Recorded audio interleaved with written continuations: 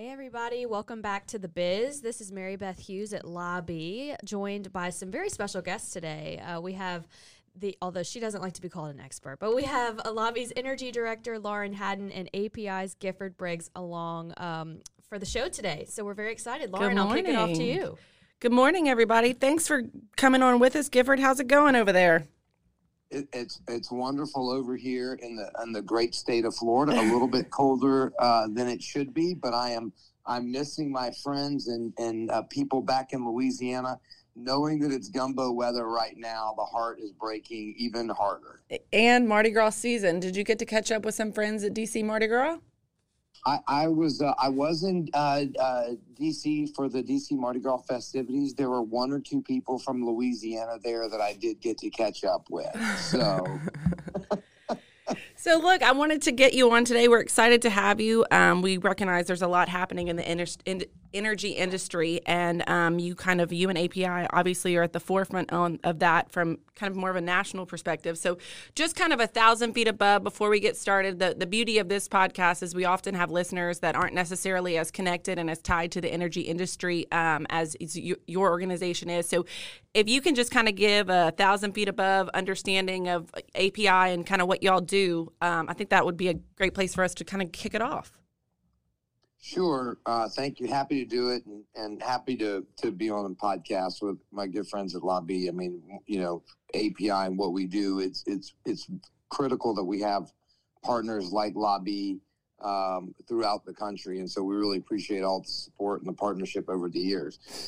So the American Petroleum Institute we're a national organization that's been in existence for over 100 years. And really we have two different functions. We were originally founded as a standards organization, and today we maintain a catalog of over 700 standards covering all aspects of the oil and gas industry. Wow. In fact, if you go buy a can of motor oil, you'll see that it is API certified, meaning that motor oil was refined according to a specific set of standards. And we license those standards to university. We've got partnerships with Southern University there in Baton Rouge, along with other universities, HBCUs across the country, as well as other institutions. The other side of what we do, apart from the standards piece, is that we are a national traditional trade association similar to Lobby, representing all aspects of the oil and gas industry, both in Washington, D.C., and in the states across the country. I'm the Gulf Coast Region Director. I cover Arkansas, Louisiana, Mississippi, Alabama, and Florida. And so function in many ways like a normal state trade association, just from a regional perspective, because so many of the issues that the energy industry faces today don't stop at the state lines. They bleed across Right. to different states. So we try to take and look at things from a regional perspective, and that's my role. So you learn something new every day, because I had no idea about API's standards portion of y'all's organization. So even I'm learning something new today. Yeah, and look, if you go to Lafayette, Louisiana, most people know API as a standards organization. In fact, my first experience with API really goes back to about 1991, working in my dad's pipe yard, and the pipe was having to be tested to API standards in order to be API certified, because the companies wouldn't buy or lease the pipe from my dad's company unless it met those certain API specifications. And so I would say the most of the people, That's crazy. outside of seeing our ads, know API as a standards organization. Love that. Well, recognizing it's an exciting time for the energy industry, and obviously, you and I have talked a lot about what we expect, and some call it an energy transition. I like to call it an energy addition, and looking kind of future forward as to what we can expect from the oil and gas industry. One thing that I know has come up a lot for your organization and has also come up a lot for our organization, and we anticipate continuing to be the case over the course of the next few years, is carbon capture, and the way that technology is kind of changing the landscape of the oil and gas industry. Recognizing that it's not a new technology, but it's kind of been more in the forefront and a focus of both of our organizations over the last few years. If you can, because you're probably better at it than I am, if you can just kind of give our listeners another kind of broad look at carbon capture and what that means, for the energy industry, I think that's a great place to go next. Sure, and we could do about 3 separate podcasts just on the subject. So, but I'll try to condense. I'll try to condense it to a point where at least it's enjoyable for all the listeners. And I'll chime in whenever I have some fun thoughts for us. Yeah, sure. So, I mean, carbon capture from a very base principle is the idea of taking carbon emissions and then either utilizing them. So you hear CCUS a lot. So that would be to make concrete or asphalt or for enhanced oil recovery or storage or sequestration. And so in the storage or sequestration, which is where a lot of the conversation has been around in Louisiana over the past year, the emissions that are captured from a refinery or manufacturing process are transported to a storage facility where they are then injected safely underground, far away from any water sources. Where we're talking like multiple Empire State Buildings deep, just for reference, correct? Yeah, correct. So, I mean, in many cases, depending upon the geology, it could be, as deep as 5,000 feet, almost a full mile below. And it just really depends on the geology. But yes, much further away than you might think. I mean, our industry has advanced so much where, we used to have 3,000-foot wells, and now we're drilling, 15,000 feet deep. The technology is not new. In fact, we've been doing CO2 injection or storage in Louisiana for the purpose of producing oil for well over a decade. In fact, right there in Baton Rouge is one of the largest enhanced oil recovery fields just north in Denham Springs.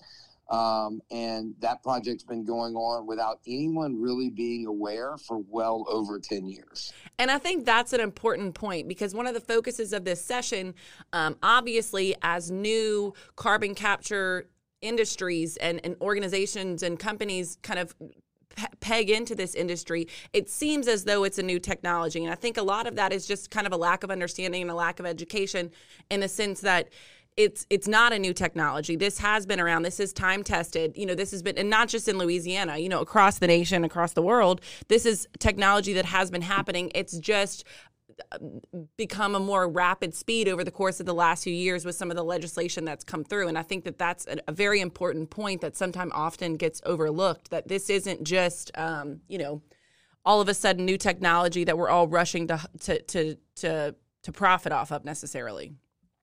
No, that's exactly right. I mean, the idea of putting carbon underground is not new technology, right? I mean, if you look at enhanced oil recovery, this is something we've been doing for years, where we pump CO2 underground in order to push more oil up. And throughout the process of one of those projects, the CO2 that is being pumped underground, some of it comes back up and is separated and reused again. But over time, the majority of the CO2 that is pumped in that oil field stays underground. So and there haven't been any issues. And so this is, again, it's existing technology, maybe being used for a different application for the sole purpose of sequestering it, not producing oil. But we live in a world where everyone's trying to they want to use different platforms to be able to get their message across. And by saying it's a new technology, they're trying to create uncertainty and panic amongst the public. And when in reality, this is something that the industry has been doing for 30 or 40 years. That Louisiana has got multiple oil fields that have been operating safely with this exact same technology. And again, right within a few miles of the Capitol is one of the larger sequestration or CCUS facilities in the state. And I think that kind of brings us to another important point in all of this. Obviously, our focus at LAB has been on the economic and obviously the environmental advantages of CCUS technology, but also the economic advantages for Louisiana in the sense that, we're ahead, and we'll talk about primacy and kind of what that means and how all that intersects, but we're ahead of, kind of our sister states in the sense that we have the workforce, we have the pipelines, we have the infrastructure to do these projects and to create these jobs and for the, to create the economic advantages ahead of, states like Texas and other states who typically accelerate and move to these things faster. And so a big focus of lobbies last year and I anticipate again this year is just kind of focusing on that message and making sure people understand. I mean, these are incredible jobs. These are life-changing jobs, life-changing wages for people. And, as long as this technology is instituted safely and effectively and efficiently, I mean, this is a life-changing opportunity for the state of Louisiana that, our opinion is we can't afford to pass up and we can't afford to miss, because if we miss this opportunity now, those jobs are going to Texas, those jobs are going to Mississippi, those jobs are going elsewhere, and they're not coming back.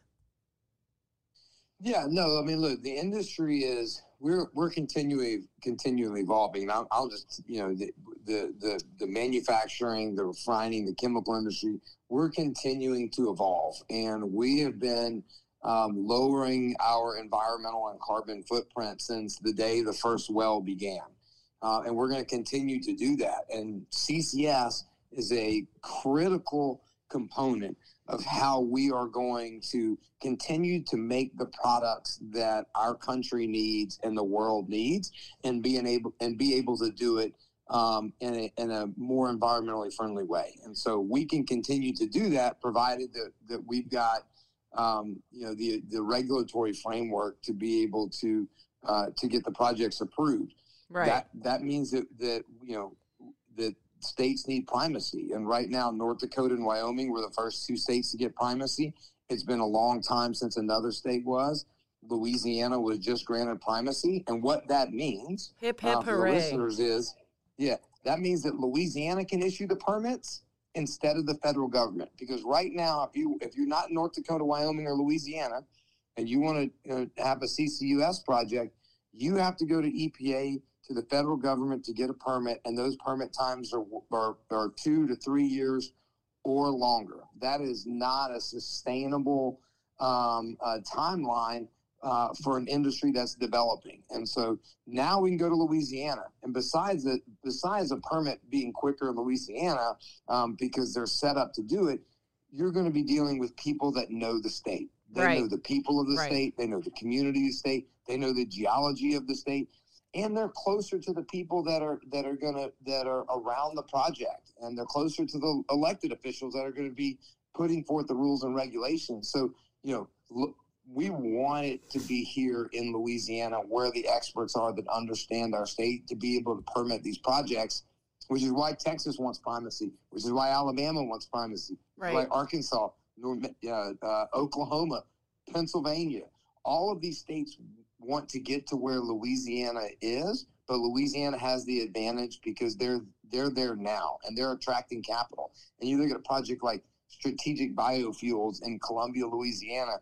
This is a multi-billion-dollar project in one of the most impoverished communities, not in the state, in the country.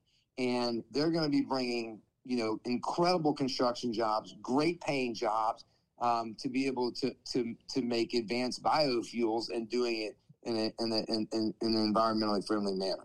And I think that's an important point because, obviously the voices that are the loudest are obviously the ones that are more negative. But as we have conversations across the state and around these communities, and you talk to locals and you talk to, local governments, there is the overarching narrative from these people is, we are excited and we welcome these opportunities. This is monumental jobs. These are huge wages. It's sales tax, ad valorem taxes.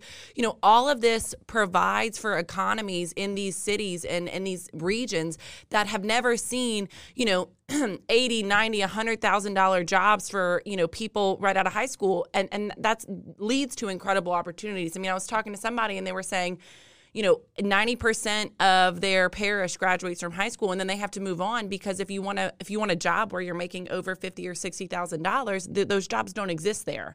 And it was an Allen parish, and they were saying this provides an opportunity for these people to stay here, for these fathers to be home. They don't have to go and work offshore. And I think that's such an important part of this message that often gets lost in the noise, in the sense that this isn't the overarching message isn't negative. If you go into these communities and you talk to people who live in these areas, they are excited for the most part about these opportunities and about the change and what this means for their hometowns. Yeah, without a doubt. And it's a lot of our conversations, we kind of look back and some of the opposition is very similar to the opposition we heard about hydraulic fracturing the first time. Right. And some of the arguments are the same. Some of the players are the same. And we saw what hydraulic fracturing did for the Haynesville Shale and those communities and the schools that it's built. But if you look at it bigger than that, we went from a 7-year supply of natural gas to a 150 to 200-year supply of natural gas.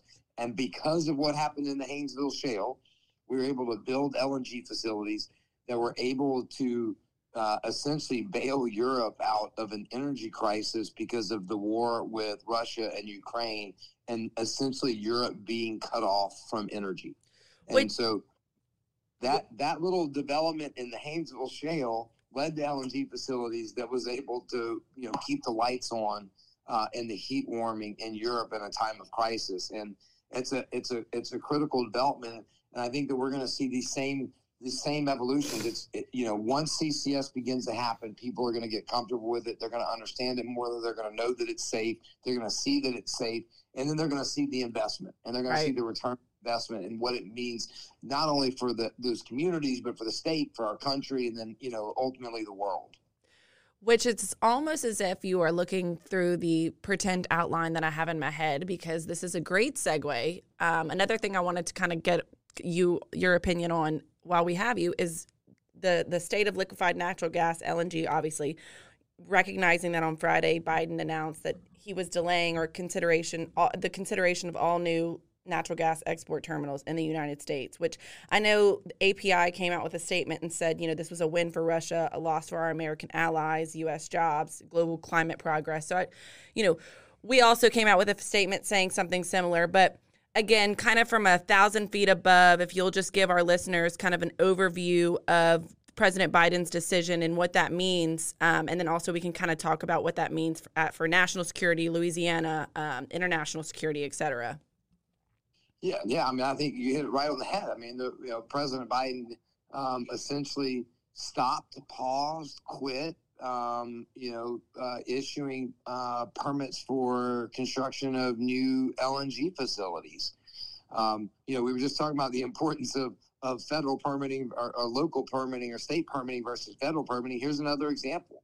The president on a whim decides that LNG exports are bad and shuts down new projects. One of the, there's projects that have reached final investment decision, that have signed contracts with even here in Louisiana. CP2, right? And Calcasieu Pass 2. I was just reading an article about it. Have a 20-year agreement to provide LNG to Germany. That project is now put on hold because the president wants to, take a look at it. And when you put projects like that on hold, I think what people often forget is, those countries still need LNG. So if they're not getting it from us, they're getting it from somewhere else.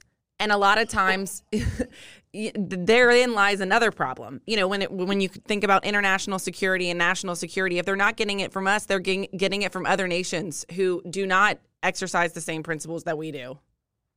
Well, that's good. That's assuming that it's LNG, right? So, I mean, just because the president decides that we're not going to build any new facilities and we're going to stop exporting natural gas doesn't mean that Germany's like, well, you know what? I guess we just won't use the energy now, right? Right. Shutting down exporting American energy doesn't mean that the world is slowing down. In fact, every report shows that the demand for energy and oil and natural gas and even coal is only increasing. And so, and here in the United States, to your point about our principles, Our principles are continuing to evolve and producing energy that is needed at a low carbon intensity. And so Clean. you look at natural gas, our emissions as a country are reducing, and have been for a long time. That's because we've moved from coal to clean burning natural gas. We continue to improve our production of natural gas to have fewer methane emissions so that it only makes it better. And we have the ability to export American ingenuity and American progress all over the world, which makes climate better everywhere because we do it better and cleaner than everyone else does. And when we stop exporting American progress, then other countries have to step in and fill the gap that don't have those rules. I can assure you that China is not worried about producing LNG at the lowest carbon intensity possible, nor are other countries. And ultimately, Germany is going to have to make a decision. Do I get natural gas from China because I can't get it from Russia anymore? Or we have coal available now. Do we switch back to coal? So none of those decisions that we will be forcing Germany to make by slowing down these projects is the right decision for the environment. It's not the right decision for Germany's economy, one of our key allies. It's not the right decision for the United States and our commitment to support our allies. And yes, there are existing LNG projects. This rule doesn't affect the projects that have already been fully permitted or under construction, right? Or existing LNG exports. But what it means is if this delays it 2 years, that's just 2 years further on down the road that when Germany needs that LNG that they're not going to get it, or our other allies are going to have it. So we can't keep pushing these projects down the road. They're going to find other sources. Right. It's really unfortunate, and it's a huge step backwards for the climate. And I think, kind of 2 points in that. I think first, it's so important. I think what you said, the fact is LNG, oil and gas is not going anywhere. So you're either going to get it from the United States, which is, obviously working to produce cleaner energy than anyone else, or they're going to get it from somewhere else.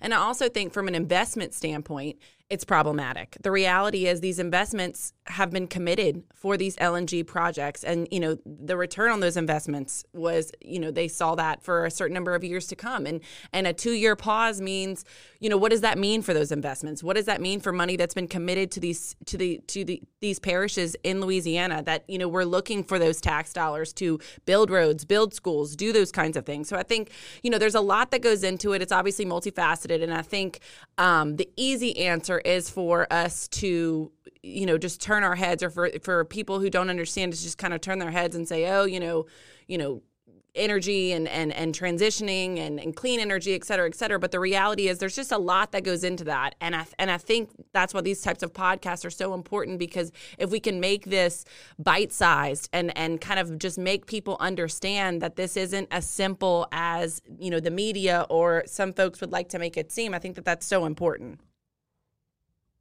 Yeah, absolutely. And look, I mean, the value chain for the oil and natural gas industry is huge, right? It's not just the person drilling the well or the company drilling the well. It's not the export facility. There's thousands of jobs and small companies, that sell this gizmo or that gizmo or right. That provide this service. And so, you look at an LNG facility like CP2 or Venture Global's other facility, or Cheniere or Semper, and those amazing facilities that are built in Louisiana, they represent tens of thousands of jobs and years of investment decisions from the time the land was leased in the Haynesville Shale, to the seismic work that gets done, to the cleaning of the pad site, to the drilling of the well, to the construction of the pipelines that move the natural gas from Shreveport, Louisiana, all the way down to the coast, the refining jobs that were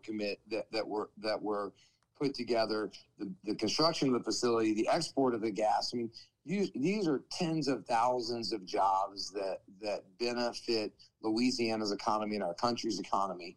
And a decision like this says, we're not worried about those.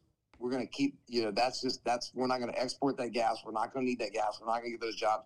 We'd much rather that China do it or someone else. And it's right. it's really unfortunate when we have, so much ingenuity and technology and progress that we're ready to export to the world, that we're being told no. And we have a workforce and the infrastructure that's ready to go. You know what I mean? No one does it better. No one understands it more than the folks in Louisiana. So I think the reality is every one of those sectors. Say that again? I said 100%. I mean, there's not LNG facilities in other places, and it's not because they're not on the water, and it's not because it's a lot closer to get LNG out of other places to get it over to Europe. But the reality is you're right. You don't have access to natural gas, and you don't have the workforce to do it, and that's one of the things that makes Louisiana so special. So now we just need you to come on back here and sell that message to those who don't necessarily understand it yet. But look, closing thoughts, anything you want to make sure we get out to our audience, maybe something we haven't hit on yet that folks who aren't as connected to the energy industry might be privy and learn something from? Well, I'll just say this in closing. I'm going to stay here in Tallahassee and continue to fight for the oil and natural gas industry here. But I can do that because I know that Louisiana's in good hands. You've got great leaders at Lamoga and Loga and Louisiana Chemical Association. Obviously, you have an incredible chair of the Energy Committee there at La B. Here. And then, you know that Will Green is going to do a great job of leading La B and that organization forward. And so there's great leadership across Louisiana. The new governor, Jeff Landry, is going to be great. Tyler Gray over Department of Natural Resources. These are all people that understand and value Louisiana's oil and natural gas manufacturing petrochemical industry. And they're going to continue to do the right things and fight for it. So if I can provide some help and support that they need on working with our federal team, I think that's the best scenario for Louisiana to move forward. We agree. We're going to go ahead and link to y'all's website too when we put this up, so that I know y'all have a lot of resources on a federal level that I want to make sure we share with our audience. But it is an exciting time to be here, and we look forward to the next time we can get you here for a visit. Gifford, thanks for taking some time out this morning to be with us. Absolutely. See y'all soon. Thank you for having me. Bye.